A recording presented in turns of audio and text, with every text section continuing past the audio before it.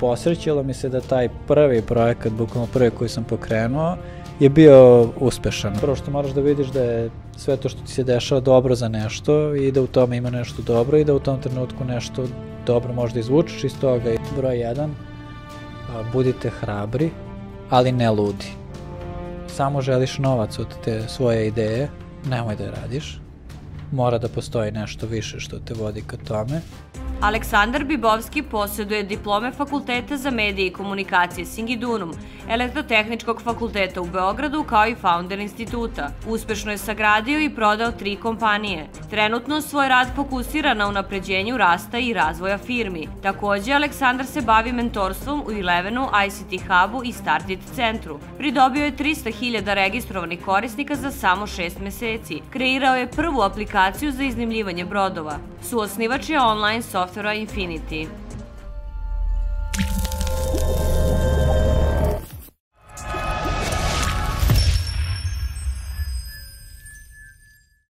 Dobar dan, dragi gledalci, dobrodošli na još jednu emisiju kanala Stepenicama uspeha. Kao što znate, moje ime je Marko Pajić, a danas imam jednog specijalnog gosta, gospodina Aleksandra Bibovskog.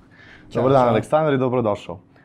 Malo smo izmenili koncept emisije, imat ćemo u prvom delu deo gde pričamo o Aleksandru i njegovom poslovnom uzizanju, da kažem tako, a u drugom delu imamo deo gde ćemo pričati o tome kako razviti biznis iz Srbije bez bukvalno dinara uloženog. A mislim da je to najdragoceniji savjet koji možemo trenutno da izvučemo na početku, pa hajde da počnemo sa intervjuom. Aleksandar, reci mi, kada si odlučio da kreneš tim malo ozbiljnijim vodama, da kažemo, izabrao si karijeru i hteo si da se usavršiš. Kako je tako taj ceo proces? Pa, generalno, otprilike negde kad sam imao 19-20 godina, da kažemo tako nešto, tad sam počeo da razmišljam onako u tom smeru da zapravo pokrenem svoj biznis i imao sam dosta svojih ideja i konstantno sam želeo nešto, gledao kako to rade. Tad još nisam ni znao šta je startup, to tad u Srbiji, to je koja godina bila, kad sam imao 20 godina, to je bilo 2011. Generalno, znači, nisam ni znao šta je to startup, šta se tu dešava i to sve, a generalno konstantno su mi dolazile neke ideje i onda neka moja interesovanja sam onda krenuo da testiram onako u tom online svetu i da ulazim u taj svet, da kažemo, online biznisa i pokretanja online stvari. Bilo je tu dosta ideja koje su bile vezane za offline i generalno mogu da kažem da otprilike nekih 7-8 biznisa je onako propalo fenomenalnom brzinom. Onako baš sad kad gledam ovako u retrospektivi bih rekao da baš je fascinantno brzo propalo zbog nekih stvari koje prosto nisam u tom trenutku svesno želeo da poštujem.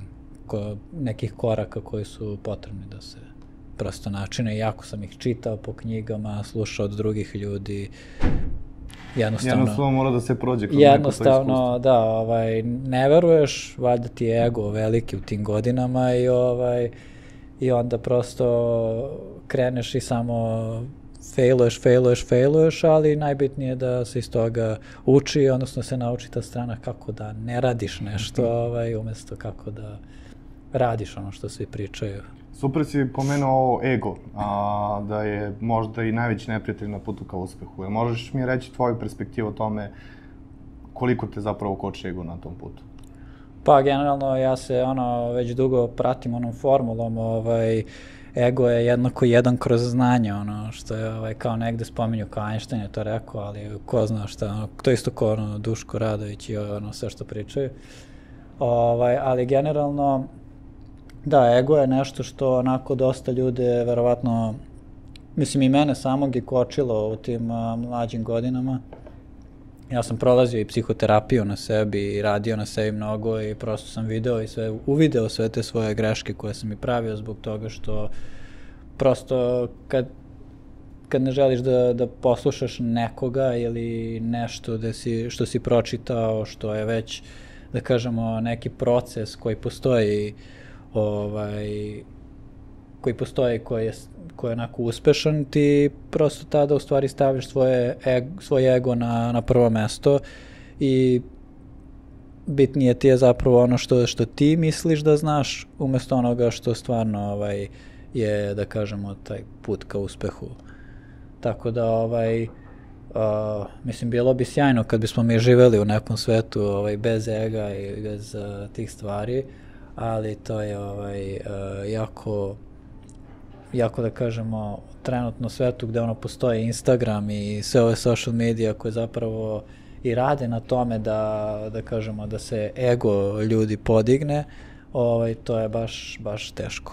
Mislim, najveći protivnik ega bi bilo zapravo da se fokusira na učenje i na znanje. To je to.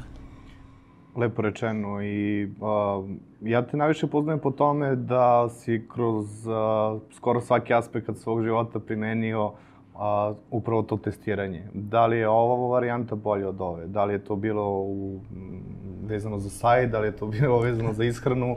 Uvijek si imao, da kažem, neku vagu ko se kao, ovo je kao sad definitivno znamo da je ovo bolje rešenje od ovog. Ajde da pričamo malo o tome, odakle uopšte ideja za eksperimentisanjem i primenjivanju to kroz način života. Da, pa generalno, ajde da kažem, znači, negde oko te, da kažem, 2014.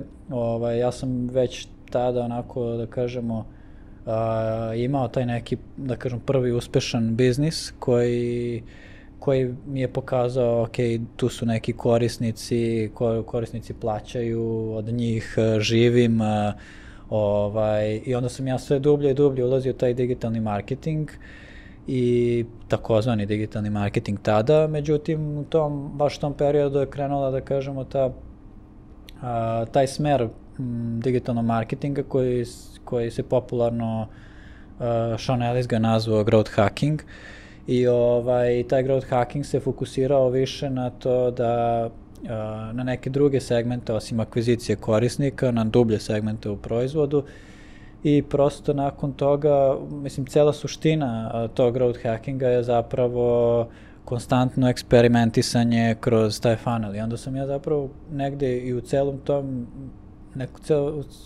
mom životu sve što radim vezano za biznis i dosta stvari za život, osim sa ženom i sa detetom,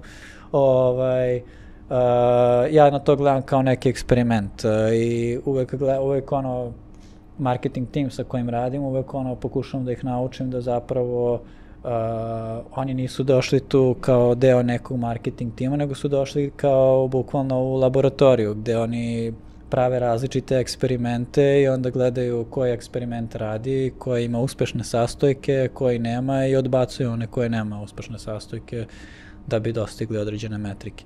I mislim da generalno, kad pričamo o tom testiranju i eksperimentima, da bi generalno kroz biznis, sve što se radi na toj strani biznisa trebalo da budu ti eksperimenti. Naravno, postoje različite taktike što se tiče produkta, takođe za eksperimentisano smislu product developmenta, ali to je sad neka tema koju nisam ja baš toliko previše dotakao da bih mogao sad da pričam o njoj.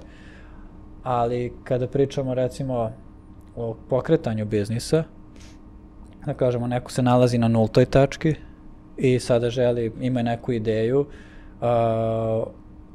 većina ljudi koje ja sretnem i u startup zajednici i generalno oko sebe koji imaju neku ideju, oni uglavnom kažu, ajde da napravimo, ne znam, ovaj proizvod i onda da ga,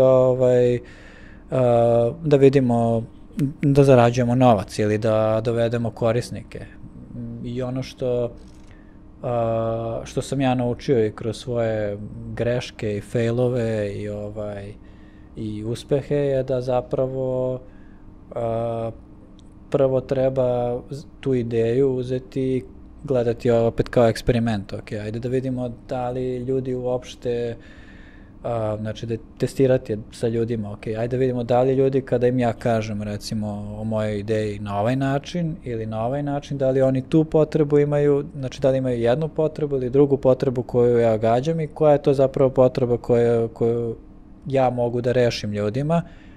A onda i da vidim, recimo, da odredim šta mi je to success metric i onda da kažem, ok, da li ti ljudi, pre nego što krenem bilo šta da razvijam i da plaćam i da ulažem, da li ti ljudi zapravo mogu da mi potvrde taj moj success metric pre nego što uopšte ja napravim taj svoj proizvod.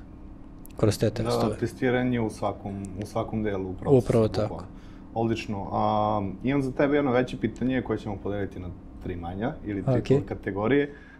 Hajde ovako, koliko si napravio uspešnih projekata, kad mislim uspešnih da su bili profitabilni, da su rasli vremenom i da si možda na kraju ih prodao. Dobro. I koliko je bilo suprotno neuspešnih projekata koji usput se dešavalo da i nisu ispali onako kako si planirao. I treće pitanje je kako?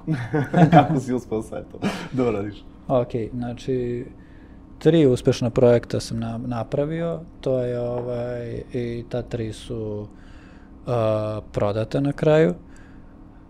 7 ili 8 neuspešnih i svi su onako poprilično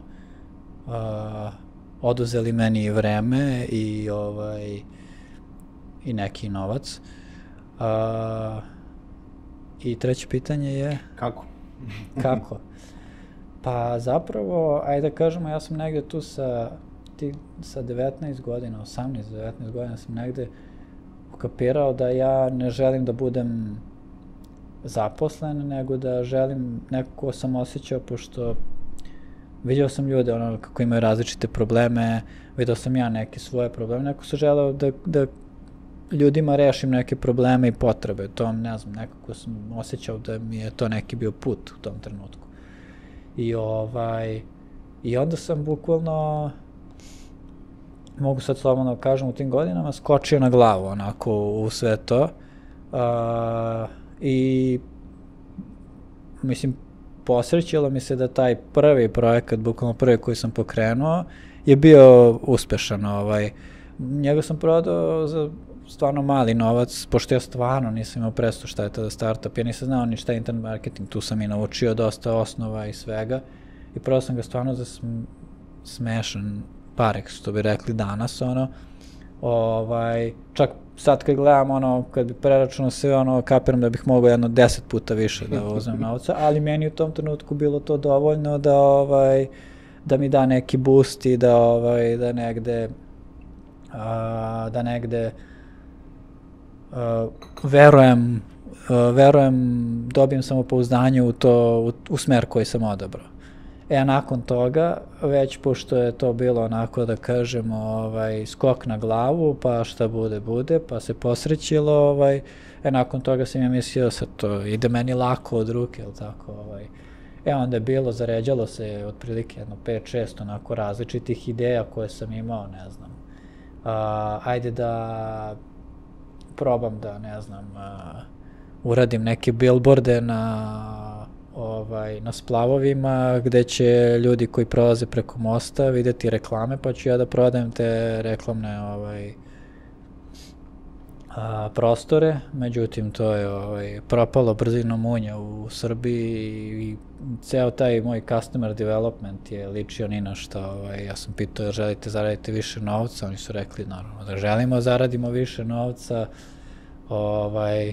Pa sam onda rekao, ok, jel bi se stavili billboard, ne bismo stavili mi, jel imaš ti nekog da stavimo? Imam da staviš, odakle ti struja, pa ne znam odakle mi struja, tako da to je propalo. Snalaženje šakom i kapom. Da, to je propalo na više nivoa već u toj customer development fazi, pa onda posle različite ideje koje su bile, koje možda i ne bi propale, čak i neke vidim moje ideje da su uspešne danas, ali ja prosto nisam znao, nisam poštovao koraki koji trebaju da se odrade da bi biznis bio uspešan. Super, sad ćemo pričati o tim koracima baš bukvalno korak po korak kako ide od pronalaska ideje do, ako računamo da je krajnji cilj prodaja tog posla ili možda i dalje razvoj, koje bi ti najbitnije korake naveo u ovom delu da osnivanje uspešnog biznisa sa nula novca? Pa sa nula novca, to je sad karakteristično. Prvo, zavisi kakav je biznis, kakva je ideja, da li ceo success metric zavisi od toga da li je produkt već, da kažemo, lansiran, ili zavisi od toga da li je to, da kažemo, neka usluga ili neki proizvod koji može da bude naplaćen unapred. Znači, ja bih prvo to podelio te dve stvari pre nego što uđemo dublje. Sad, ajde da pričamo o tome šta mislim, znači, za jednu i za drugu stvar.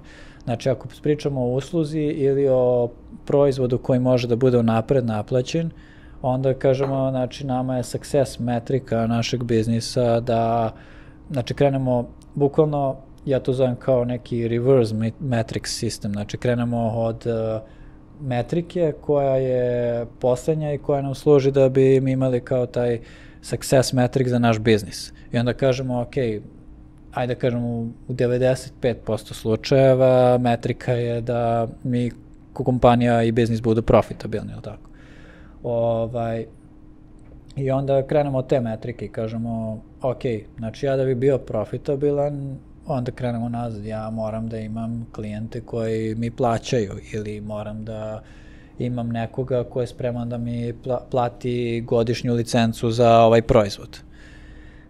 Da bi se to desilo, ja moram da nađem tu osobu, da definišem koja je ta osoba i da krenem da pričam sa njom.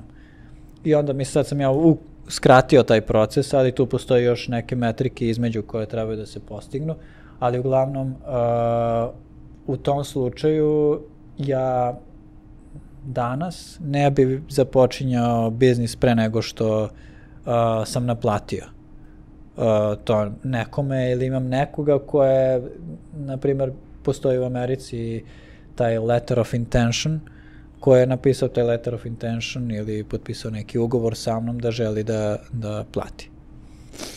Recimo, to je jako bilo dobro, ja sam bio na Founder institutu u Zagrebu i tamo smo baš učili te sve korake i baš jedan od prvih koraka je bilo, ok, ajde da definišemo ideju, definišemo kao koja je customer persona i onda ti idi kod te customer persone pre nego što se odlučiš na bilo koji korak dalje, kreni da postavljaš pitanja, da li stvarno imaju tu potrebu, skupi minimum 20 ljudi koji imaju tu potrebu i onda od tih 20 ljudi nađi 5 koji će ti dati taj letter of intention. A ja sam baš tu nešto bio pogrešio i dobio sam special assignment da nađem 20 ljudi koji će mi dati letter of intention. I onda je to bilo malo ovako tricky, ali sam uspeo i to je bukvalno i boostovalo me da stvarno znam da ljudi zapravo i žele to jest imaju potrebu koju ja želim da rešim. A sad ona druga stvar, što smo rekli, ako pričamo o produktu koji prvo treba da odradi nekome neki posao, da bi neko platio, tu onda postoji nešto što se zove, mislim, neophodno je da ili neko uloži svoje vreme i da napravi taj minimum viable produkt, verziju koju može da proda. Ima i zapravo i da kažemo možda i bolji taj izraz koji kaže minimum sellable produkt. I onda da prosto proba da proda sa tim ili da nađe finansiranje za to. Sad, finansiranje postoji milion opcija, možemo i o tome da pričamo kako to se desi. Super, hajde da sada rezimiramo. Znači, prvo imamo ideju koju trebamo da razložimo na dva dela i usput da istestiramo naše korisnike kako reaguju. Da li su oni spremni da plate za tu uslugu, za taj produkt ili ne. Pa dalje kad imamo tu informaciju, na primjer skupili smo 20 ljudi, znači njih 5 su dali baš prave informacije koje trebaju, a rešili smo onda da krenemo sa minimalnom verzijom proizvoda kako bi čisto i dalje testirali dalje. Da, u principu, mislim, to je, ajde da kažemo, neki osnovni proces. Sad, taj proces može bude, mislim ima on tu još detalja mnogo u toku tog procesa koji se dešavaju, a može i da, mislim, postoji dosta challenge-a u tom procesu, dosta tih izazova koje treba nekako rešiti. Opet tu onda imamo taj ego isto koji sam video u mnogo slučajeva i kod sebe i kod drugih da prosto zna taj ego malo da poremeti stvari, u smislu ok, ja odem, pokupim neki feedback od potencijalnih korisnika i ali prosto negde ne želim da čujem zapravo koja je stvarno potreba koju oni treba da reše, koju oni žele da reše. I onda ja i dalje guram po svom. I onda zapravo, da kažemo, kopam sebi još dublje rupu na taj način. To je isto jako bitno, imati taj sluh i biti otvoren zapravo da primiš to da je tvoja ideja loša. Znači, evo, da ću samo jedan primer. Kada smo vodili Bookabout i celu tu priču, ja sam generalno krenuo od ideje da ljudima treba prevoz od tačke A do tačke B, znači da posete sa obale ostrvo. To se negde validiralo usput, to mi je dalo, da kažemo, taj boost da nastavim dalje i da razvijam tu ideju i da napravim kao taj prvi, da kažemo, landing page koji je bio bukvalno od ove tačke do ove tačke, upiši email, broj telefona i onda ja zovem njih telefonom, kad pustim oglase, dođu oni hoće da rezervišu brod od tačke A do tačke B, ja zovem njih telefonom, jer hoćeš brod sigurno, kada, u koje vreme, on mi kaže u koje vreme, onda ja tamo sam pokupio u Hrvatskoj, ne znam, 15 brojeva telefona od brodovlasnika, zovem ovog, ali možeš ti da ga prevezeš, za koje pare, pa zovem ovog, hoćeš za ove pare, neću, pa zovem drugog, hoćeš ti za ove pare ga voziš, to mi je bila bukvalno validacija ideje. I onda sam rekao, onda sam vidio kao u tom periodu, baš kad smo to radili, kao Uber, oni postaju popularni, šta su krenuli baš. I rekao, mi smo Uber za brodove, i onda smo se malo jahali na tom talasu, dok nisu krenuli veći broj korisnika i onda smo krenuli da slušamo korisnike. I zapravo korisnici su rekli, sve je to super, ja tu tvoju uslugu jednom godišnje da koristim i ja sam srećan, razumeš? Mislim, samo ti kažem da znaš da isto postoji... Da, mislim, samo da znaš da tamo postoji isto i ovaj trajekt koji isto to radi samo za 10 puta manje pare, razumeš? I rekao, da, pa ja sam onda prvo 1-2 meseca uopšte nisam slušao da oni pričaju taj trajekt, onda sam ukapirao, pa što mi svi pričaju da postoji taj trajekt, sam svi pitao, pa šta vi želite? Pa gle, mi bismo valjali da postoji opcija da se bukira trajekt, pored ovih svi. I onda smo rekli, ok, super, ajde da malo istražimo to, vidimo da li možemo, ubacili neke opcije da se bukira trajekt, vidio da to radi bolje nego ovo što je bila moja originalna ideja. I na kraju je tu tehnologiju kupila kompanija koja je zapravo potpuno izbacila ovu moju prvu ideju i samo koristila to za trajekt. Znači, to je bukvalno ispalo, mislim, ok, možda je negde postojala ta potreba za ove što sam ja rešavao, ali onda taj dublji, da kažemo, ta sfera retencije, kao imaš, znači ti ulažeš cele godine u marketing, a korisnik ti samo jednom iskoristi taj prevoz i onda posle sledeće godine, to je bilo malo onako ne baš dobro za biznis model, ali sa trajektima je bilo, zato što tu imaš i ljude koji žive na tim ostrovima i ostalo i onda si mogu da planiraš, da targetiraš, da testiraš, da eksperimentišeš i eto na kraju se ispostavilo da zapravo je toj velikoj kompaniji koja je to kupila trebao zapravo bolji user experience. I zapravo i korisnicima, oni su mi generalno dali feedback koji ja nisam dugo slušao, da oni samo žele bolji experience za bukiranje od tačke A do tačke B, a da ne žele sad neki brod da ih preveze, čamac, bilo kakav, nego samo bolji experience, to im je bilo bitno. Tako da to je slučaj recimo kod kog ego u tom slučaju kod mene je radio i nije hteo da čuje tu stranu da moja ideja nije dovoljno dobra za njihovu potrebu. Super.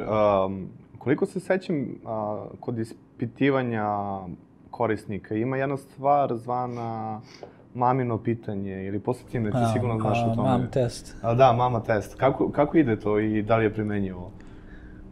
Pa jeste, mislim, generalno primenljivo je ono, ja uvek kada krenem od neke ideje, gde mi i uvek krenem od toga kao family and friends zapravo, da njih testiram.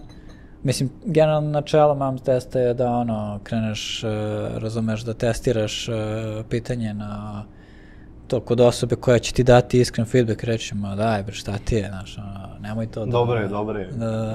Samo nastavi. Da, samo nastavi.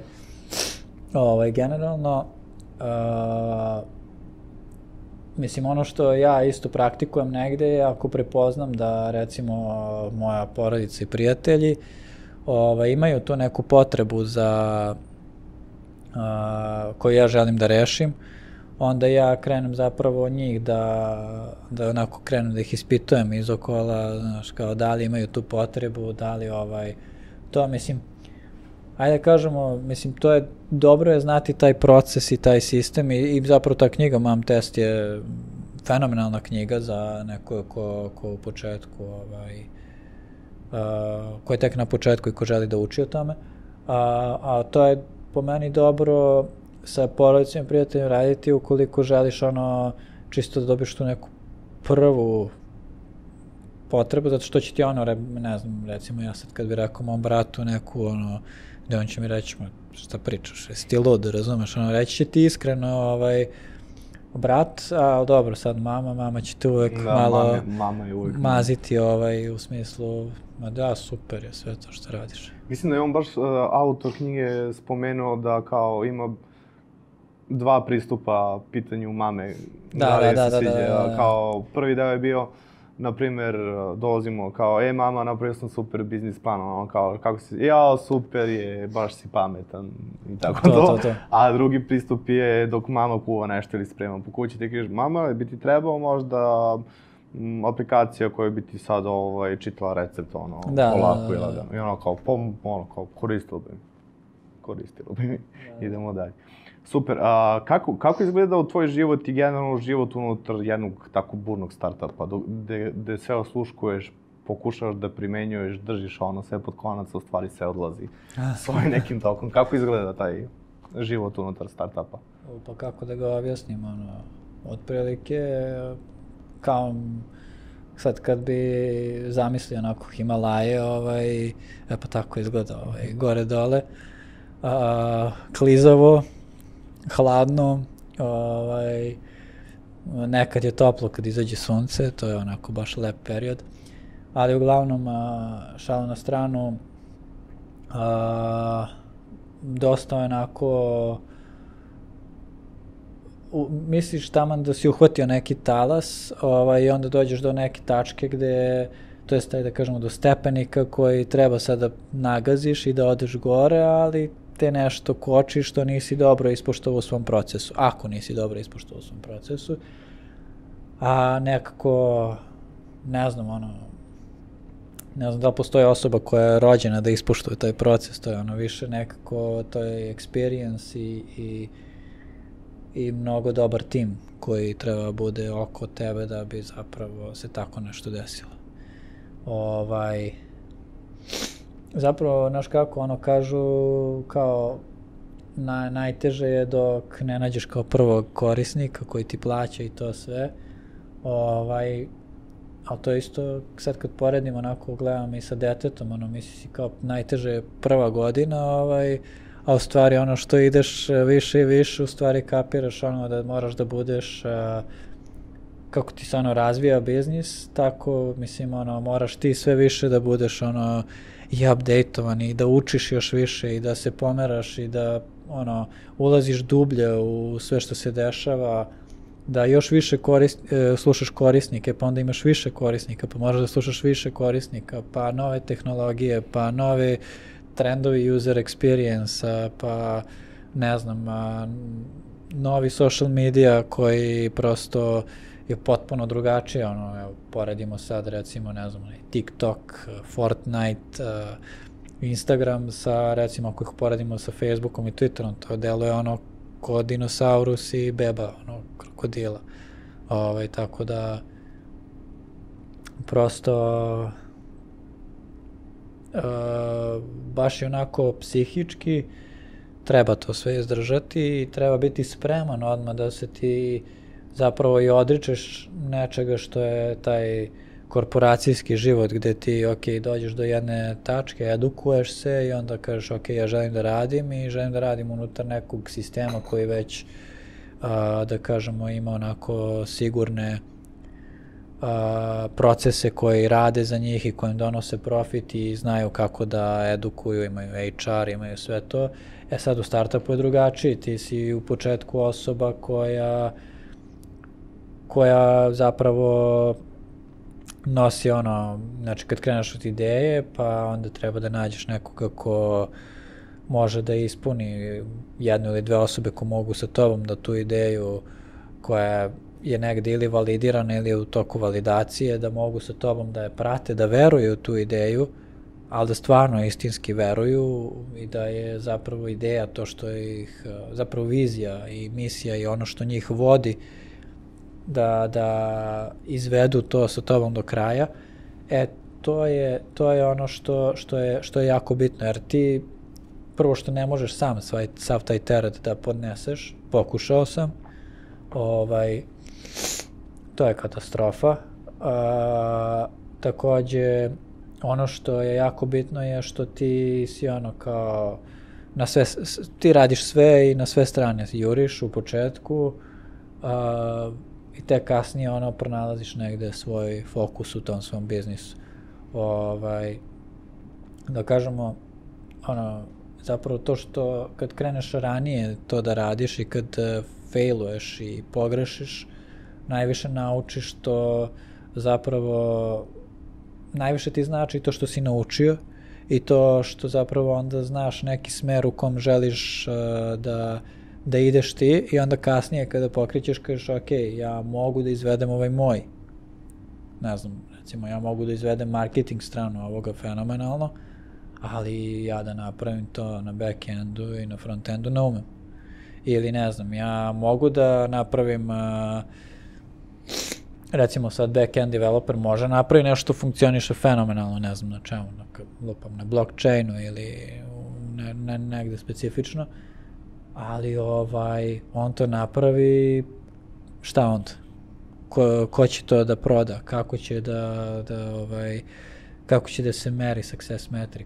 Znači to su sve oblasti koje mislim, retko da postoji osoba koja može sve to da ponese, naravno da postoje, ali to je izuzetno onako time consuming i onako stresno. Biznis plan, dosta ljudi priča o tome, biznis plan ono, neki pričaju o nekim 200 stranama dokumentu, drugi pričaju kao imamo tabelu unutra, izvan, ima kao 4 kolone, kao to je sve što vam treba. Ti si prošao kroz mnogo projekata i sigurno znaš gde je zapravo najbolji uspešan biznis plan, kako to izgleda u tvojoj praksi? Pa generalno, ja uvek kažem, ja u životu nisam napravio biznis plan, znači to prvo, tražili su mi nekoliko puta i ja sam krenuo nekoliko puta i bio sam uvek kao, ne mogu ja, nije to za mene ne ide to tako kod mene. I onda sam rekao, mislim, dok sam čitao sve te knjige i dok sam čitao, informisao, pričao s drugim ljudima, sa mentorima, mislim, kao taj biznis model Canvas u startup svetu, pa i generalno za bilo koji biznis je nešto od čega bih ja uvek krenuo. Postoje sad tu različite varijacije tog biznis model Canvasa, ali to je nešto od čega bih ja uvek krenuo i krenuo bi s tim, to je one page, da kažemo, biznis plan. Onda ima one page marketing plan isto što bi ja uvek nadovežem na taj business canvas. Uvek imam taj one page marketing plan, on je isto fenomenalan. Mogu da podelim i tu skriptu kako izgleda bukvalno 9 polja koja definišu baš tu fazu, awareness, activation i retention. Svaka ima po 3 polja i onako to prati ceo funnel taj i bukvalno tu ti definišeš kako želiš da targetuješ korisnika, kako da ga aktiviraš i da ga kasnije retainuješ.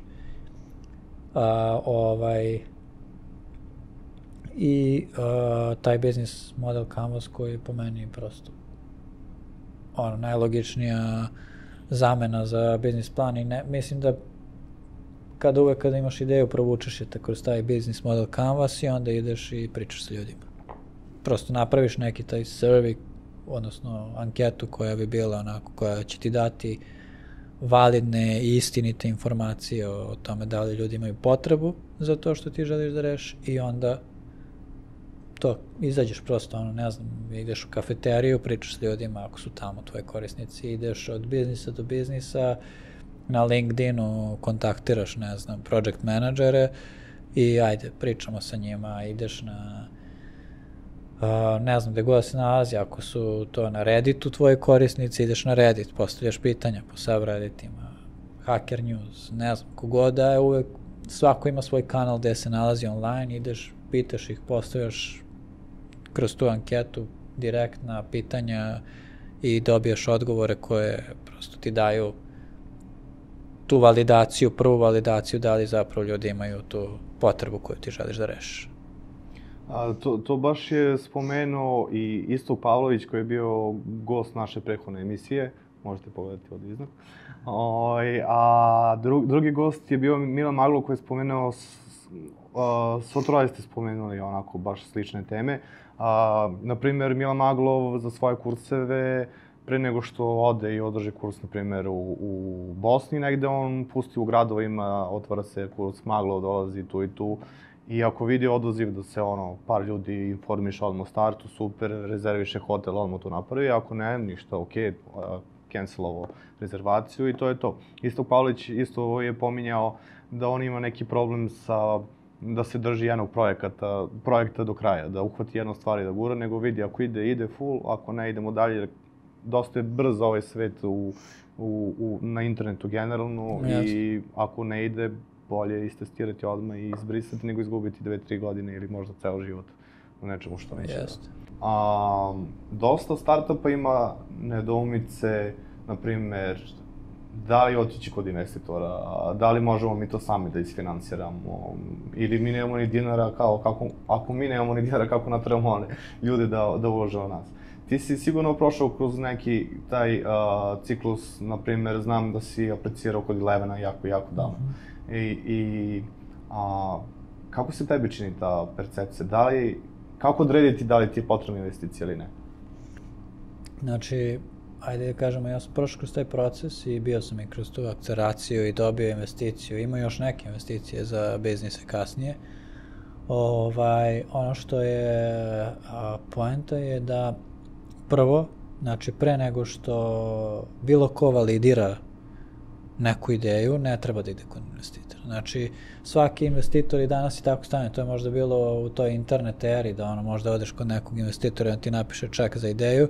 To je bilo sad u ovoj eri ICO-ova za blockchain, ali generalno je ovo sad, na primjer, mnogo se to brzo završilo u odnosu na tu internet eru. Znači, generalno i danas bilo koji investitor će reći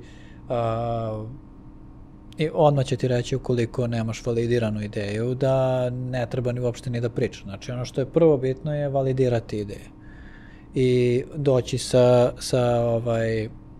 validiranim, sa metrikama koje dokazuju da je ideja validirana. Sad tu pokreće jedno drugo pitanje. Ukoliko ja validiram ideju i naplatim nešto i vidim da ja mogu da budem profitabilan od toga što sam naplatio i mogu da naplatim još nekome drugome za to, to znači da ja mogu sam negde da održavam svoj biznis, je li tako? Zato sad tu postoji više tih, da kažemo, venture capital fondova, private angel investora, pa onda više nivoa tih više nivoa tog venture capitala gde oni u različite runde investiraju. Ono što je jako bitno, recimo na početku, da ne treba se fokusiraju ljudi uopšte na to. Znači u početku ljudi samo treba se fokusiraju na validiranje ideje. Sad, ukoliko je to situacija da stvarno bez produkta ta ideja ne može da se validira, da je success metrika jedino ukoliko je taj produkt već radi neki posao za onoga ko ima tu potrebu, onda mora da postoji barem neka osnovna validacija kao što je ta prvo testiranje, to prvo testiranje i dobijanje odgovora od ljudi, neki letter of intentions i te stvari, a s druge strane da se vidi neki potencijal te tehnologije koja se koristi za tog produkta, da je skalabilna, da je inovativna, da menja na bolje user experience, znači to su sve kombinacije koje će zapravo svaki investitor da gleda i da na osnovu toga pravi evaluaciju da li treba da investira, da li želi da investira, da li je to fit za njega ako već investirao u slične ili nije investirao u slične. Većina, da kažemo, investitora danas već mogu se kontaktiraju direktno preko njihovog sajta tih fondova, angel investitora. Ako pričamo o njima, za njih više treba neki, da kažemo, introduction i treba neki onako odnos da postoji sa njima da bi oni investirali, zato što prosto to su uglavnom ljudi koji imaju dosta iskustva i prošli su kroz različite stvari i oni će investirati ukoliko vide potencijal, ukoliko oni imaju nešto više od novca da doprinesu tom proizvodu, biznisu, ideji i ukoliko osete zapravo da je founder ili osoba s kojim pričaju vezano za tu ideju osoba koja može da iznese to. Znači da je osoba koja ima harizmu, da je osoba koja ima sposobnost, neko iskustvo iza sebe i da je osoba koja prosto je sposobna da, recimo, neki biznis može da postane profitabilan, ali ga skalirati, to je naskalirati na neki viši nivo, da to bude nešto što onako dolazi do tog nekog product market fita i odatle ga skalirati još više, a to je ono što zapravo ti investitori traže u osobi da vide. Ako je to mislim, to traži venture capital investitori isto, pored svih ovih stvari i matematike koje oni žele da vide. Tako da,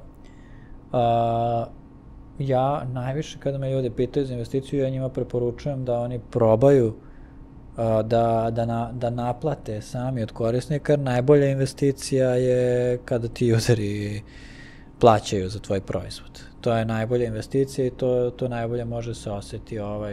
Sve ostalo je nekako, mislim, to je, kad pričam, ako kreće se od nule.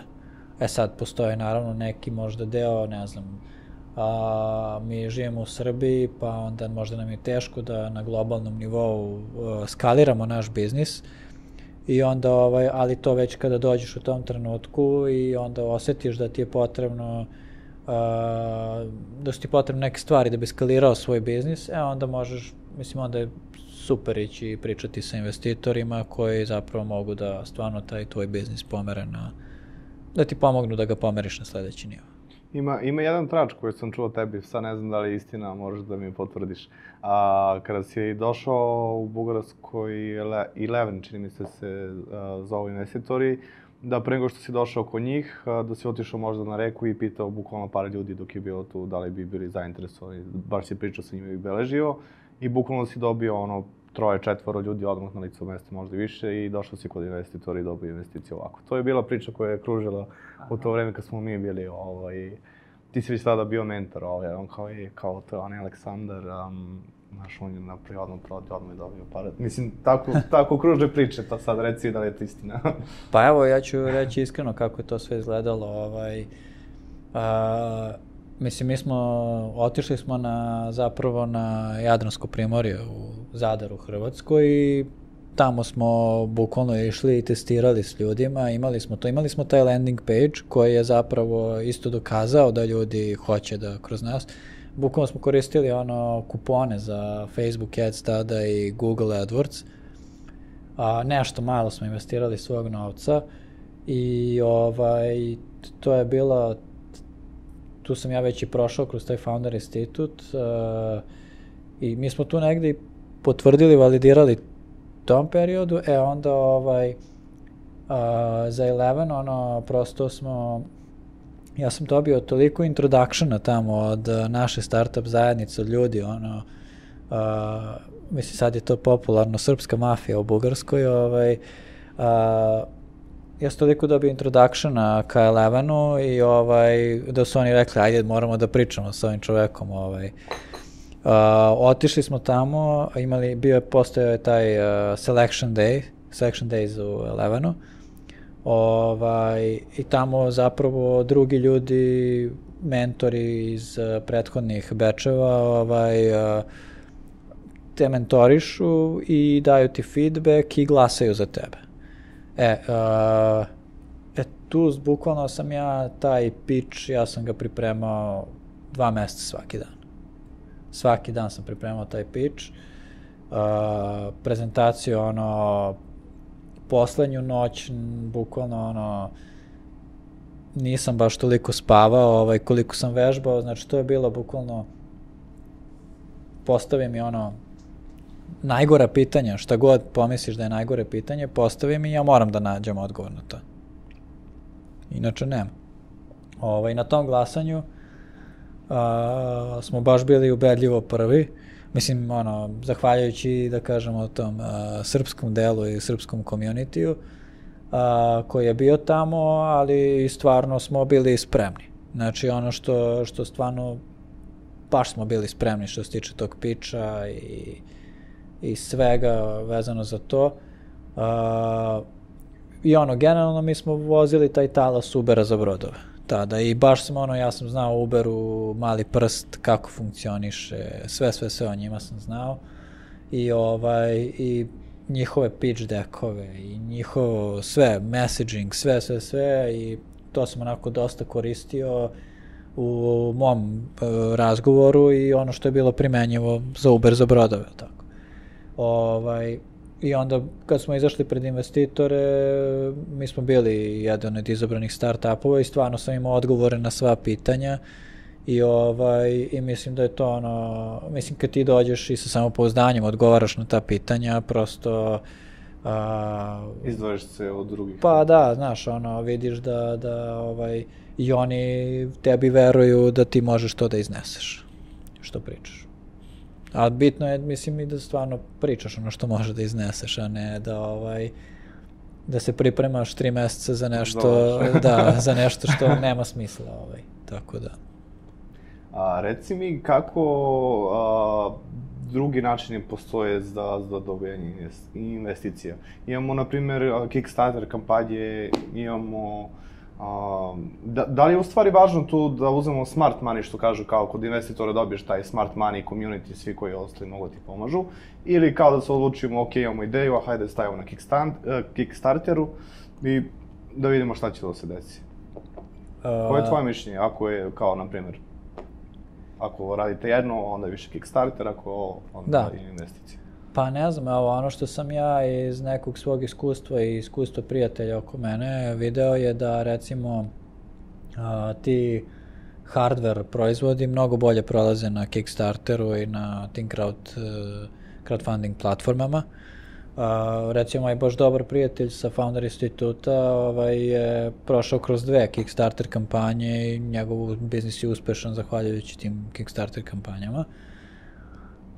Mislim, njegov, baš fizički proizvod u pitanju je i torbica i novčanik, torbica za laptop i telefon, onako specifična, drugačija nego što postoje, i drugo je novčanik. A da kažemo za te online, mislim za online proizvode, po meni je nekako, mislim sad to opet sve zavisi, ali uglavnom je bolje uzeti taj smart money. Zašto? Zato što kod online proizvoda to nije kao kod fizičkog proizvoda. Ti sad investiraš novac i onda prodaješ nešto što je opipljivo fizički, nego ovdje ima mnogo varijabli koje ti moraš da zapravo dostigneš. Ti imaš, da kažemo, tu minimum viable verziju, pa imaš time to market, da zapravo to, da napraviš tu minimum viable proizvod, pa onda da slušaš feedback korisnika i na osnovu toga praviš svaku sledeću iteraciju svog proizvoda, verziju, pa onda imaš ceo taj sistem analitike koji ide iza toga. Mislim, prosto je to onako, da kažemo, u jednom trenutku ti ako si već uspešan biznis i imaš veliki broj korisnika, plaćenih, to tebi zahteva više specijalizovanih ljudi u nekim oblastima. Ne znam, Airbnb ima svoj data science team, zato što prosto to je ono što su oni videli da njima treba taj tim koji će da izlači te podatke i razvija proizvode za vlasnike apartmana. Znači, prosto to je negde gde ti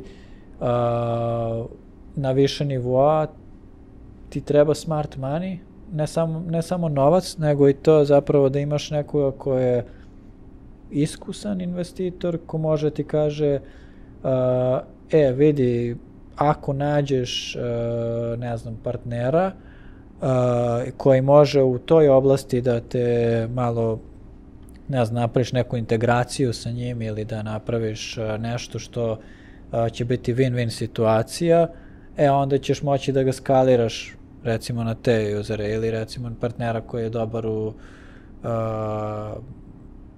oblasti digital marketinga, pa onda u toj oblasti recimo ima iskustva kako da ti pomogne vezano za otvaranje novih tržišta, da li da ideš recimo kao što je Uber išao grad po grad ili da ideš globalno. Znači to su sad stvari koje recimo partneri, mislim uvek partnere, te investitore koji kaže smart money, oni su zapravo osobe koje treba da gledaš i kao mentore, zato što oni su neko ko bi trebalo da je već prošao taj put koji ti želiš, imaš izazov sa time, ili imaju toliko dobre konekcije da prosto kažeš ok,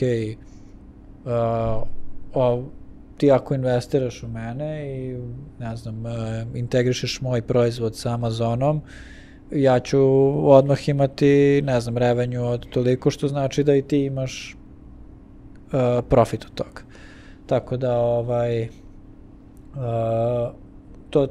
to su po meni između tih, da kažemo, hardware i online software proizvoda razlike. Sad tu ima i taj ajde da ga pomenemo, i taj talas ICO-ova koji je onako u posljednjih 2 godine promenio mindset totalno, tog crowdfundinga i brzog dolaženja do investicije, ali opet, kažem, to ja ne znam, mislim, koliko znam sad, celo taj kripto community i sve to ima jako nezadovoljne investitore, baš iz tog razloga što ti investitori nisu ljudi koji su već prošli kroz to da su razvili neki biznis, to su zapravo nisu ni krajnji korisnici, nego ljudi prosto koji su videli potencijalnu mogućnost da se obogate brzo. Tako da taj ICO po meni i treba sada da se desi to što se dešava, da zapravo dođe do toga da se to malo reguliše, da dođe neki smart money u tu celu industriju i da krene da se prave proizvodi koji zapravo imaju korist za krajnje korisnike.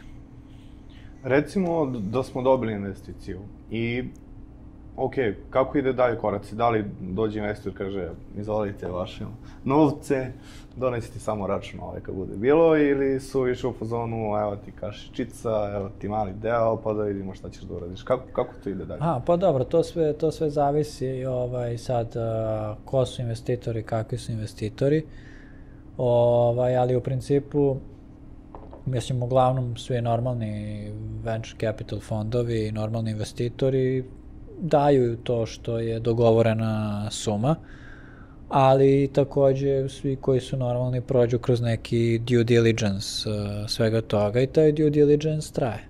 Znači on traje u venture capital svetu, traje 3 do 6 meseci, nekada i više. Kod angel investitora to je manje zato što su oni su, da kažemo, više spremni da rizikuju zarad većeg profita, to jest da ulaze u tim ranijim fazama dok još nije sve toliko validirano i nije toliko buknuo biznis. Sad mislim,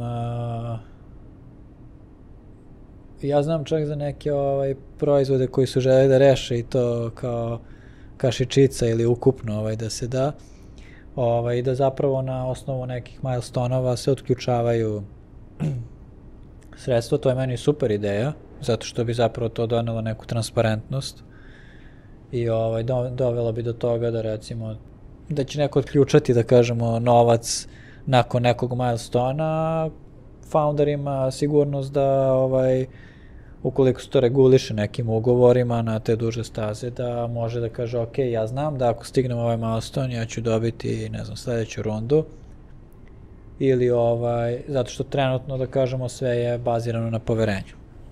Što se tiče tih sledećih rundi, ali generalno među venture capital normalnim fondovima i među normalnim investitorima, oni prosto sve što radi na poverenju i daju ceo iznos, zato što to je novac koji oni su spremni da investiraju i da očekuju. Mislim, oni očekuju da će se to njima vratiti, ali opet u neku stranu rizikuju, zato što prosto može propadne sve. Super, idemo dalje. Posle investicije ili tog inicijalnog perioda adaptiranja tržišta i proizvoda i svega ostalog, kako izgleda dalje život startupa u toj nekoj, ok, prešli smo ove teže stvari na početku, sad otprilike znamo šta ne znamo, kako izgleda to dalje?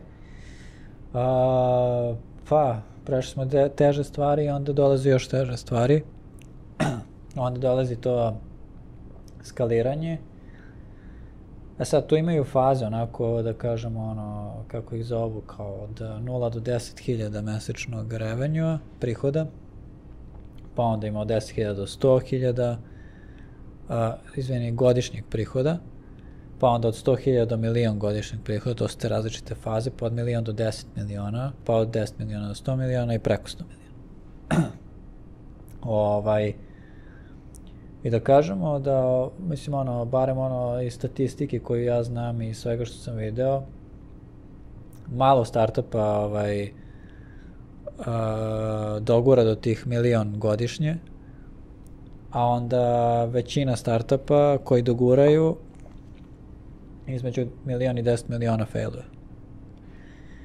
Jer, da kažemo, i negde svi ti investitori venture capital, oni negde tih milion godišnje revenue smatraju kao jednu od bitnijih metrika i znakova product market fit.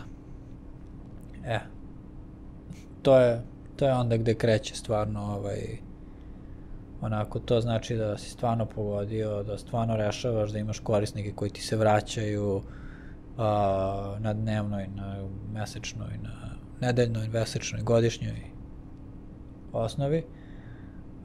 I onda odatle sad ti treba da negde, da kažemo da ti je cilj nakon toga da skaliraš toliko da postaneš neki od industrijskih lidera. Znači, tu baš krećeš direktno da se takmičiš sa velikim igračima. To je faza zapravo koja onako ima tu različitih izazova. Tu je neki izazov da zaposliš sales team, ozbiljan sales team, jer recimo u tom trenutku, da kažemo, većina B2B startupova ima potrebu da kreće da prodaje na nekom enterprise nivou i da za to ti treba ozbiljno sales mašina.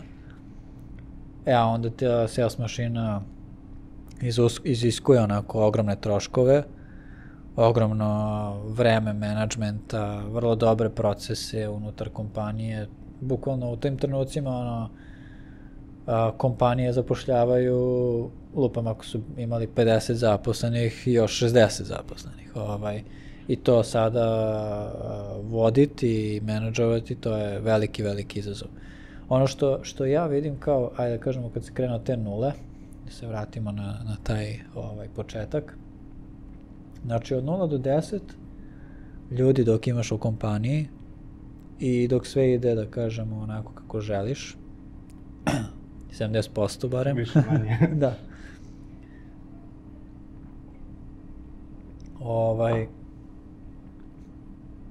To je zapravo, to su ljudi, na te ljude treba se gleda kao ljude koji su ti ljudi. Oni kreiraju kulturu. Nakon tih 10 ljudi kreće već prve zavrzlame sa menadžmentom, već tu kreće dosta, da kažemo,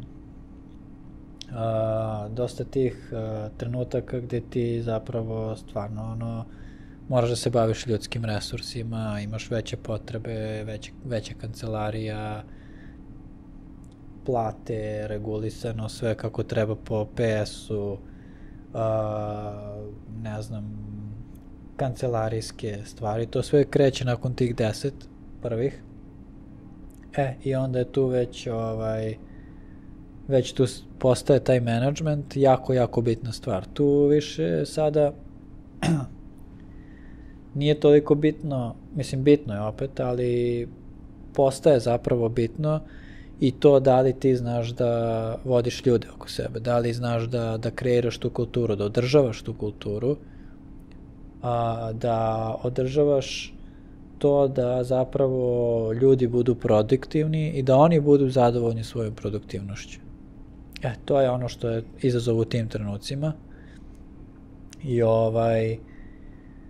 I onda već, da kažemo, kako još to sve više raste, pa onda ide preko 20, preko 30 zaposlenih, tu onda već kreću još veći izazovi što se tiče toga i onda već tu treba da postoje neki procesi onboardovanja novih zaposlenih, procesi kako funkcionišu stvari da bi se ostao produktivan, da bi, mislim, generalno ljudi i kompanija bila produktivna. I onda nekako ti kao suosnivač ili osnivač dolaziš do tog nivoa da počinješ da se baviš više tim menadžmentom ljudi, nego što se baviš, ne znam, nešto što je specijalizovan. Da li si back-end developer, znači ti sad manje već programiraš, više vodiš ljude koji zapravo rade isto to što im ti kažeš, da li je marketing, da li je sales, da li je druga vrsta product developmenta, ne znam, product designer, front-end. Tada počinje taj zapravo proces menadžmenta i toga da ti zapravo možda prepoznaš ukoliko neka karika u tom lancu koji ispunjava taj proces radi, ne radi, kako da radi, da li treba da bude deo toga ili ne treba. Kako da radi bolje, ako je moguće, ako već nije pregorela. Pa da, kako da zapravo ne pregori, a da radi dobro, to je najbitnije. Znači, najbitniji korak nakon onog inicijalnog preživljavanja jeste da se uspostavi sistem koji će držati koliko toliko stvari da teku neku svojim prirodnim putem. Ok, idemo dalje. Imamo do neke sistem koji funkcioniše kako funkcioniše, i dalje je onako težak posao. Da li je tu vreme izaći iz cele te priče? Ok, kao napravili smo super priču, pravi novce, nekako se drži, ajme da bežemo odavde i da uzmemo neke pare, ili ajde da ostanemo i možda napravimo sledeći Uber, sledeći Pa da, to je sad triki, kako odgovoriti na to pitanje. Mislim, ja nisam dostigao taj nivo da dođem da budem sledeći Uber i taj... Možda zato što si prodao sve kompanije, možda je tu odgovor. Da, ali generalno, znaš kako, ako ti ne osjećaš unutar sebe potrebu, mislim, ti osjećaš potrebu sad da ti to radiš i tebe vuče neka tvoja vizija, neka tvoja misija koju imaš, koju vidiš u narednih 5 godina, 10 godina. I onda prosto u nekim trenucima, pošto to sve ide onako gore, dole, konstantno, ne znam, co-founder da otkaz, u agenciji 5 klijenata više ne radi sa tobom, ne znam, šta god da se desi, ti u tom trenutku zapravo, mislim, prvo što moraš da vidiš da je sve to što ti se dešava dobro za nešto i da u tome ima nešto dobro i da u tom trenutku nešto dobro možda izvučeš iz toga i da poguraš napred biznis i to je verovatno ono što te, da kažemo, milijarderske biznise koji su tako, imaju evaluaciju preko milijardi, koji imaju toliko korisnika, što ih negde i da kažemo razlikuje od ostalih ovih koji su propali ili se prodali u ranim fazama, ali opet sve je to kombinacija. Kada ti stigne ponuda za neku prodaju, sve zavisi u kom si ti biznis fazi i životnoj fazi. To je onako kombinacija na osnovu koje prosto donosiš procenu da li želiš da prodaš ili ne želiš da prodaš svoj biznis. Mislim, ne znam, eto recimo za Kick-Ass Growth mi smo stvarno imali super priču, super ljude, sve je fenomenalno bilo. Prosto kad je došla ta ponuda, negde smo mi već u tom trenutku i razmišljali o tome da li želimo da krenemo da radimo neki proizvod. I ta ponuda koja nam je došla, da kada smo prodali Kick-Ass Growth, zapravo nam je ponudila da mi radimo na proizvodu, što je negde nas i povuklo da zapravo to i uradimo. Bukvalno, nije to bila potreba samo za novcem koji ti dobijaš, naravno, novac jeste bitan i uvek će biti bitan, jer je sredstvo za neke veće naše ciljeve, ali zapravo ono što te stvarno tu vodi je potreba za nečim drugim. I sad ako ta ponuda u tome ima i tu potrebu za nečim višim, nešto što ti u tom trenutku života imaš, ja mislim da treba da se prihvati, ali ukoliko recimo sad imaš neku ponudu novac, a nemaš potrebu za tim što dolazi nakon toga što ti dobiješ novac, to sredstvo za dalje, onda to je već na toj osobi da je izvaga.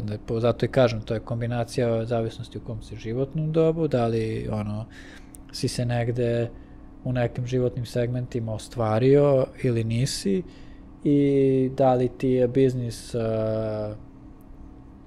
na dobrom putu ka toj tvojoj viziji i da li vidiš da to prosto će ići ka tome ili ti onako već negde si dostigao do nekog nivoa koji možeš da kažeš ok, ja možda ne želim ili nemam dovoljno skillova da ovo iznesem na sledeći nivo.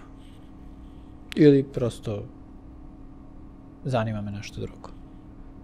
Ok, dosta startupova i generalno kompanija imaju problem sa uspehom. Počeli su super, profitabilni su, krenu da uzimaju, na primjer, ako nude usluge imaju mnogo klijenata i toliko ima klijenta da više kreće taj sistem da totalno puca. Kako se nositi sa uspehom zapravo? To je možda čak i onako jako bitno pitanje. Da. Kako podneti svoj uspeh? Da li kao grabiti sve što je ispred tebe ili kao čekaj polako bolje da odradimo 3-4 klijenta kako treba i da polako krenemo dalje? Da, da to poznato je generalno i u psihologiji i psihoterapiji da postoji taj strah od uspeha. I generalno kako se nositi sa tim uspehom je dosta tu ima na ličnom nivou stvari koje treba prvo se prevazići, ali ono što je isto takođe pitanje, recimo to kod agencije, da li treba sad ići uzimati više nego što možeš da podneseš, da, to nekad zna da uništi i biznise i ljude, tako da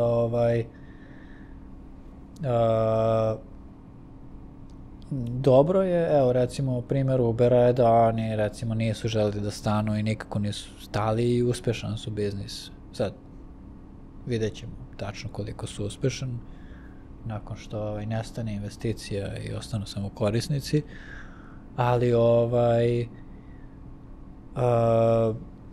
to je sve sad jako teško. Ako imaš procese koji mogu da iznesu taj uspeh, onda da. Ukoliko nemaš te procese, onda postavi proces. To je ono što bih ja rekao, na osnovu iskustva. Recimo, eto, i nama se u agenciji dešavao da, ne znam, u jednom trenutku imamo 3 klijenta, u sledećem trenutku još 5 njih želi da bude naš klijent i onda je bilo kao, da li da uzmemo? Onda uzmemo, onda vidiš da nemaš proces. Ajmo sada mi da malo ostajemo duže, znaš, nakon radnog vremena da bismo postavili te procese, inače neće biti dobro za 2-3 meseca, možda vidiš. I onda, mislim da je to zapravo ti procesi generalno funkcionisanja biznisa, menadžmenta, da je to zapravo nešto što jako postoji malo edukacije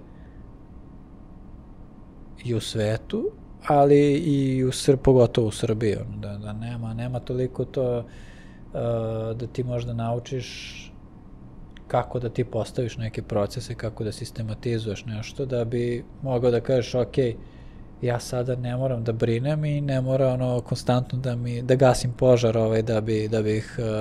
da bih uspeo.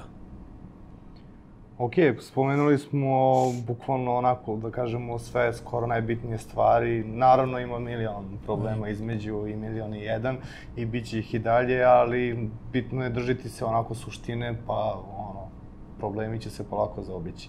Sad, nismo pričali dosta o drugom delu života. Ok, to je sve to. Šta se dešava sa životom pored? Da li ispašta porodica, da li ispaštaju prijatelji? Kako si uspeo da se boriš sa svim tim aktivnostima uporedo? Pa to je to je sad specifična tema, onako, to sad sve zavisi od osobe do osobe. Ja, srećom, moja žena stvarno razume i ima, ona je meni veliki podstrek za uspeh. Ona mi pomaže, mislim, ja sam, ja sam bukvalno u svim tim biznisima velikim delom uspeo zbog njene podrške i zbog toga što ona zapravo razumela koji sam ja put izabrao. I do duše, eto, znači ja stvarno imam možda i sreće, možda sam zapravo i dobro birao, da zapravo sigurno sam dobro birao. Definitivno si dobro birao.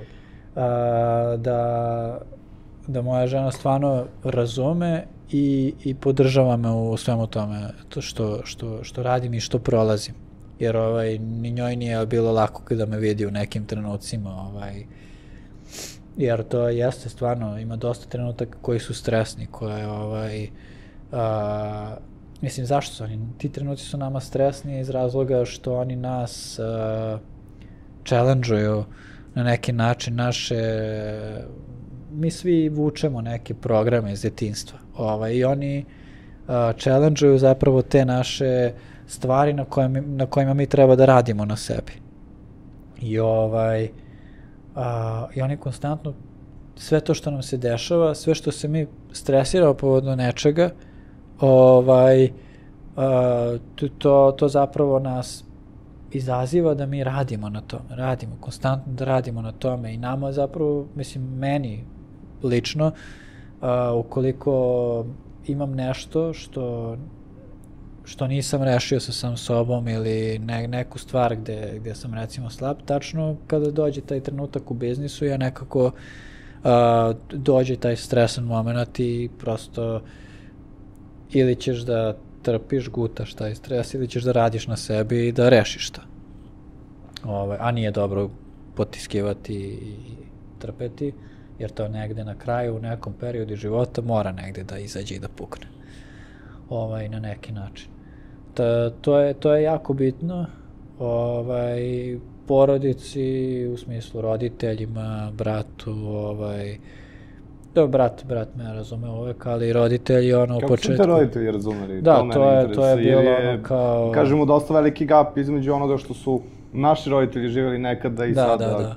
Jesi ti rekli da si ti normalno? Da, pa da, to je bilo klasično, mislim, kao, što sad to? Šta će ti to u životu, možda nađeš, razumeš, posao negde, da imaš sigurnu platu, da uzmeš kredit, da kupiš stan, kao šta će ti ovo sad, što sad to je, kao nešto nije u redu s tobom, međutim, posle 2-3 godine vide da napreduješ i, mislim, prosto bitno je, svakom roditelju je bitno da vidi svoje dete srećno i da napreduje u tome što radi. Mislim, dobro, postoji verovatno i ljudi koji su i sami prošli kroz to, pa ako vide da njihova deca prolaze kroz to, onda ih razumeju. Ali da, mislim, generalno, ovde na Balkanu, pošto moja porodica onako baš poprilično balkanski rasprostranjena, generalno ljudima je to teško razumeti, zato što prosto, da kažemo, 90%, isto sad otprilike lupio neku statistiku, ali većina ljudi traži tu sigurnost u nekom zaposlenju, u tome da budu deo nekog sistema i to je fenomenalno, mislim, to je stvarno fenomenalno, zato i postoje ljudi koji su, mislim, što kaže vlasnik Apple-a, ja uvek zapošljam ljude koji su pametniji od mene, znači, zapošljam ljude koji će meni da kažu šta ja treba da radim u nekim stvarima. To je već jako bitna stvar da takvi ljudi postoje da budu zaposleni ukoliko to njima prija, ali negde i postoje ljudi, evo, mislim, ja postojim koji ne volim da budem deo nečega što je ustaljen proces i toga, ukoliko ja ne vidim sebe i ne osjećam potrebu da rešavam nešto što je veći neki problem koji ljudi prosto žele da reše i da im ja pomažem u tome. Mislim, ako postoji neki sistem i koji ima te procese i to može da mi donese taj osjećaj, naravno, voleo bih da budem deo tog sistema. Koliko je bitno uslušavanje, edukacija i učenje, da kažem, ajde, generalno, koliko je bitno učenje u celom tom putu, od 0 do 100, da kažem? Da li kada staje? Koliko ti u stvari često čitaš knjige, učiš, ne znam iskreno, eksperimentišeš? Ne znam iskreno da postoji reč koja bi rekla koliko je to bitno, da li Uber, super, mega, giga bitno, ali to je, mislim, ja konstantno čitam knjige, konstantno iz različitih oblasti. Došao ja imam neku sad, da kažemo, format gde ja uvek počitam, tipa, interesuje me neka sfera, ne znam, salesa, ja pročitam o prodaji 2 knjige i onda narednih nekoliko meseci samo primenjujem to što sam naučio, testiram, eksperimentišem da li to radi, a u međuvremenu čitam 2 knjige koje su na personalnom nivou, znači nešto vezano ili za psihologiju ili za duhovnost. I onda kada to završim, te 2 knjige, onda to primenjujem na sebi, dok čitam opet neke knjige, ne znam, iz oblasti marketinga ili iz oblasti product definitiona, product dizajna. Znači, generalno ja kao menjam tako 2, pa to testiram, eksperimentišem, dok s druge strane 2 na ličnom nivou. Znači uporedo razvijanje biznisa, lično usavršavanje. Da. Lično usavršavanje biznisa i tako u nedogled. Mislim, evo, iskreno, ja sam baš dugo, razmišljao da idem na brzo čitanje i to, i nisam otišao, baš iz razloga što mi nekako znači da pročitam knjigu i odmah želim to da primenim. I onda bukvalno zapisujem da li je to radilo ili nije radilo, učim te procese, primenjujem te procese, adaptiram ih u svom biznisu, u svom životu. I onda mi to mnogo više znači nego da ja samo nešto pročitam i da tu knjigu zatvorim i stavim je na policu. Odlično, zaista, evo, pokrili smo jako bitne teme. Nisam te pitao najbitnije pitanje možda koje postavljam svim našim gostima u emisiji. Šta je za tebe uspeh? Šta je tačno definicija uspeha u tvom slučaju? Pa definicija uspehom, ja bi uspeh nazvao nešto što zapravo ti pomaže da konstantno vidiš iza sebe, da spajaš tačke koje te vode ka nečem višem čemu težiš. I vremenom zapravo sve više stičeš mudrosti, što zapravo znači da kad nešto radiš, znaš da je to dobro, da nije loše. To je zapravo za mene definicija uspeha. Jako lepo rečeno. Reci mi, na primjer, top 5 savjeta koje bi dao ljudima u ovom trenutku koji započinju onako biznis iz početka.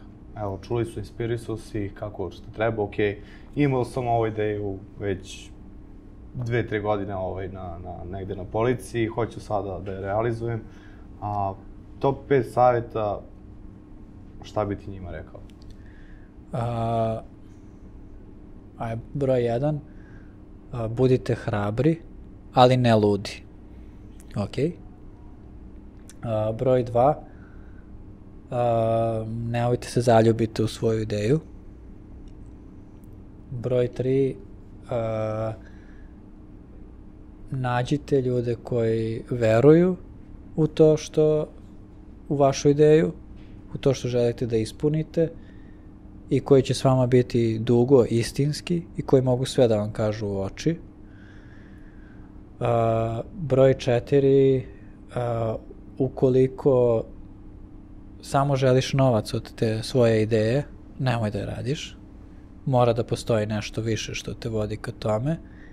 I broj 5 je dišite, odmarajte, radite na sebi i uvek imajte vremena za prijatelje i porodicu.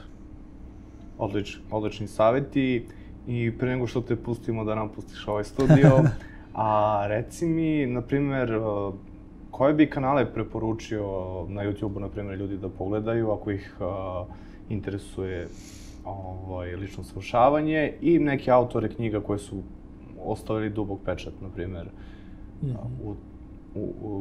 u tvom svetu? Pa sad za YouTube ja to ne baš previše ne koristim. Više sam fan knjiga, zato što mi daju procese i nekako mogu da imam celu sliku kako to funkcioniše. Tako da bih onda samo se fokusirao na knjige ako nije problem. Nije problem, naravno. U principu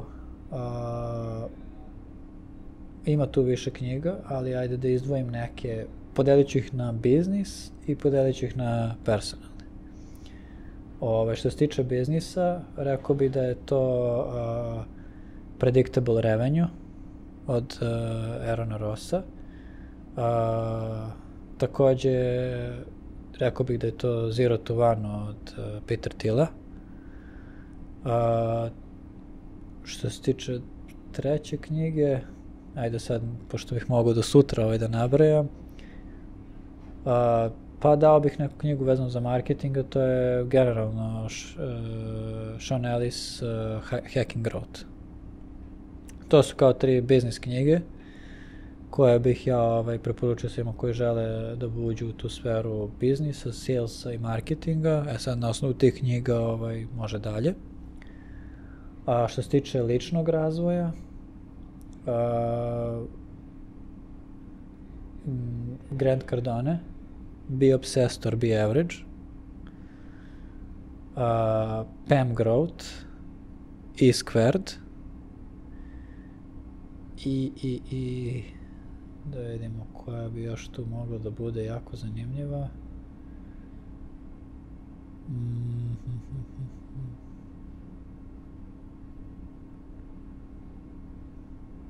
Koju bih tu izdvojio što se tiče ličnog razvoja. Ne znam koju bi sad nabrao još. Ajde, ostavit ćemo tu treću da ne bude nabrao. Ali to je to. Super. Jedna bonus stvar, nećemo još da te pustimo. Ne znam zašto, ali dosta sa našim gostima volim da pričamo o tome, o duhovnosti. I ti si baš spomenuo da radiš dosta na duhovnosti. To je uvek onako malo opipljivija tema, jer svako ima neku svoju viziju toga, osjećaj, kako god nazvali. Kako ti zapravo vidiš duhovnost i kako radiš na pospešivanju duhovnosti, da kažemo? Jasno, da. Mislim, to što svako ima svoju ideju, to tako i treba bude, to je fenomenalno. Pa ono što ja najviše radim, kako radim na svojoj duhovnosti, je što pokušavam onako da izdvojim to vreme za sebe kad god mogu. Ja meditiram ujutru, čim se probudim, pre nego što zaspim uveče. U toku dana imam nekoliko šetnji, čak kada sam u kancelariji izađem čisto da prošetam, jer meni generalno mnogo me to relaksira. Generalno čitam o različitim vrstama, da kažemo, više svesti i različitim zakonima koji postoje u univerzumu. I takođe idem na psihoterapiju zato što prosto mi pomaže kada neko postoji ko izaziva u meni da radim na svojim na stvarima koje me koče u nečemu što ja vidim da me koče. I da li ti pomažu sve te metode na neki način? To jest koliko ti pomažu za lični razvoj? Ekstremno mi pomažu.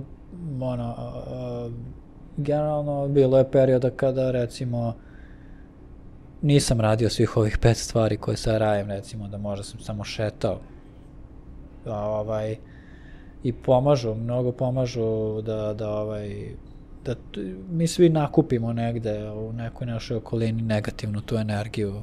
Da li je to zbog loših stvari koje nam se dešavaju unutar biznisa ili na ličnom životu, ili je to generalno neke stresne situacije, ne znam, vožnja u saobraćaju ili bilo šta. I sad tu energiju koju mi nakupimo u sebi, ona s vremenom nam negde izaziva različite vrste, ne znam, prehlada, bolesti, bilo čega, i stresa, i depresije, i različitih stanja. I to zapravo negde uvek treba da izbalansiramo u našem umu, da li je to, mislim, isto takođe vežbanje je jako bitno, mislim, ja na tom nivou nisam sad baš savršen kako bih želeo budem, ali mogu kažem da sam zadovoljan. I ono što isto, ajde kažemo, taj kao neki mini hack koji sam pronašao je da ukoliko u automobilu imaš Bluetooth konekciju, možeš da na Audible slušaš knjige, pošto svejedno si u saobraćaju, bolje nego da slušaš kako ljudi sviraju i psuju jedni drugi. Pogotovo ovde u Beogradu. Da, mnogo je bolje da uzmeš i da oslušaš neku knjigu, ne znam, meni se dešava da nekad za 3 dana završim neku knjigu na Audible. Aleksandre, hvala ti puno na više nego informativnom intervju. Verujem da će naši gledalci imati više nego 1000 pitanja. Da li je okej da oni napišu u komentaru dole šta ih interesuje, pa da im odgovori sa na vreme kad budeš imao vremena? Naravno, Da možemo da ih pošaljemo na... Ili imaš neki email koji želiš da pošalješ? Naravno, može na LinkedInu, uvek je najbolje, volim direktne poruke, to nekako sam postao najaktivniji na LinkedInu od svih social medija, tako da slobodno može kogod hoće da mi napiše tamo i da piše, pa odgovorit ću jako brzo. Čuli ste, dragi gledalci, podržite Aleksandra Bibovskog na LinkedInu. Tamo će vam odgovoriti na sva pitanja. Ako ne, možete i ovde ostaviti komentar slobodno, mi ne ujedemo. Hvala puno što ste ispratili ovu emisiju. Nadam se da smo vam dosta pomogli, bar u nekim delovima za koje ste imali nedoumica. Tako da želimo vam puno uspeha, pratite naš kanal i dalje. U međuvremenu, da ne propustite sledeću epizodu, kliknite na dugme subscribe. I mi se gledamo sledećeg ponedeljka, tako da uživajte i prijatno.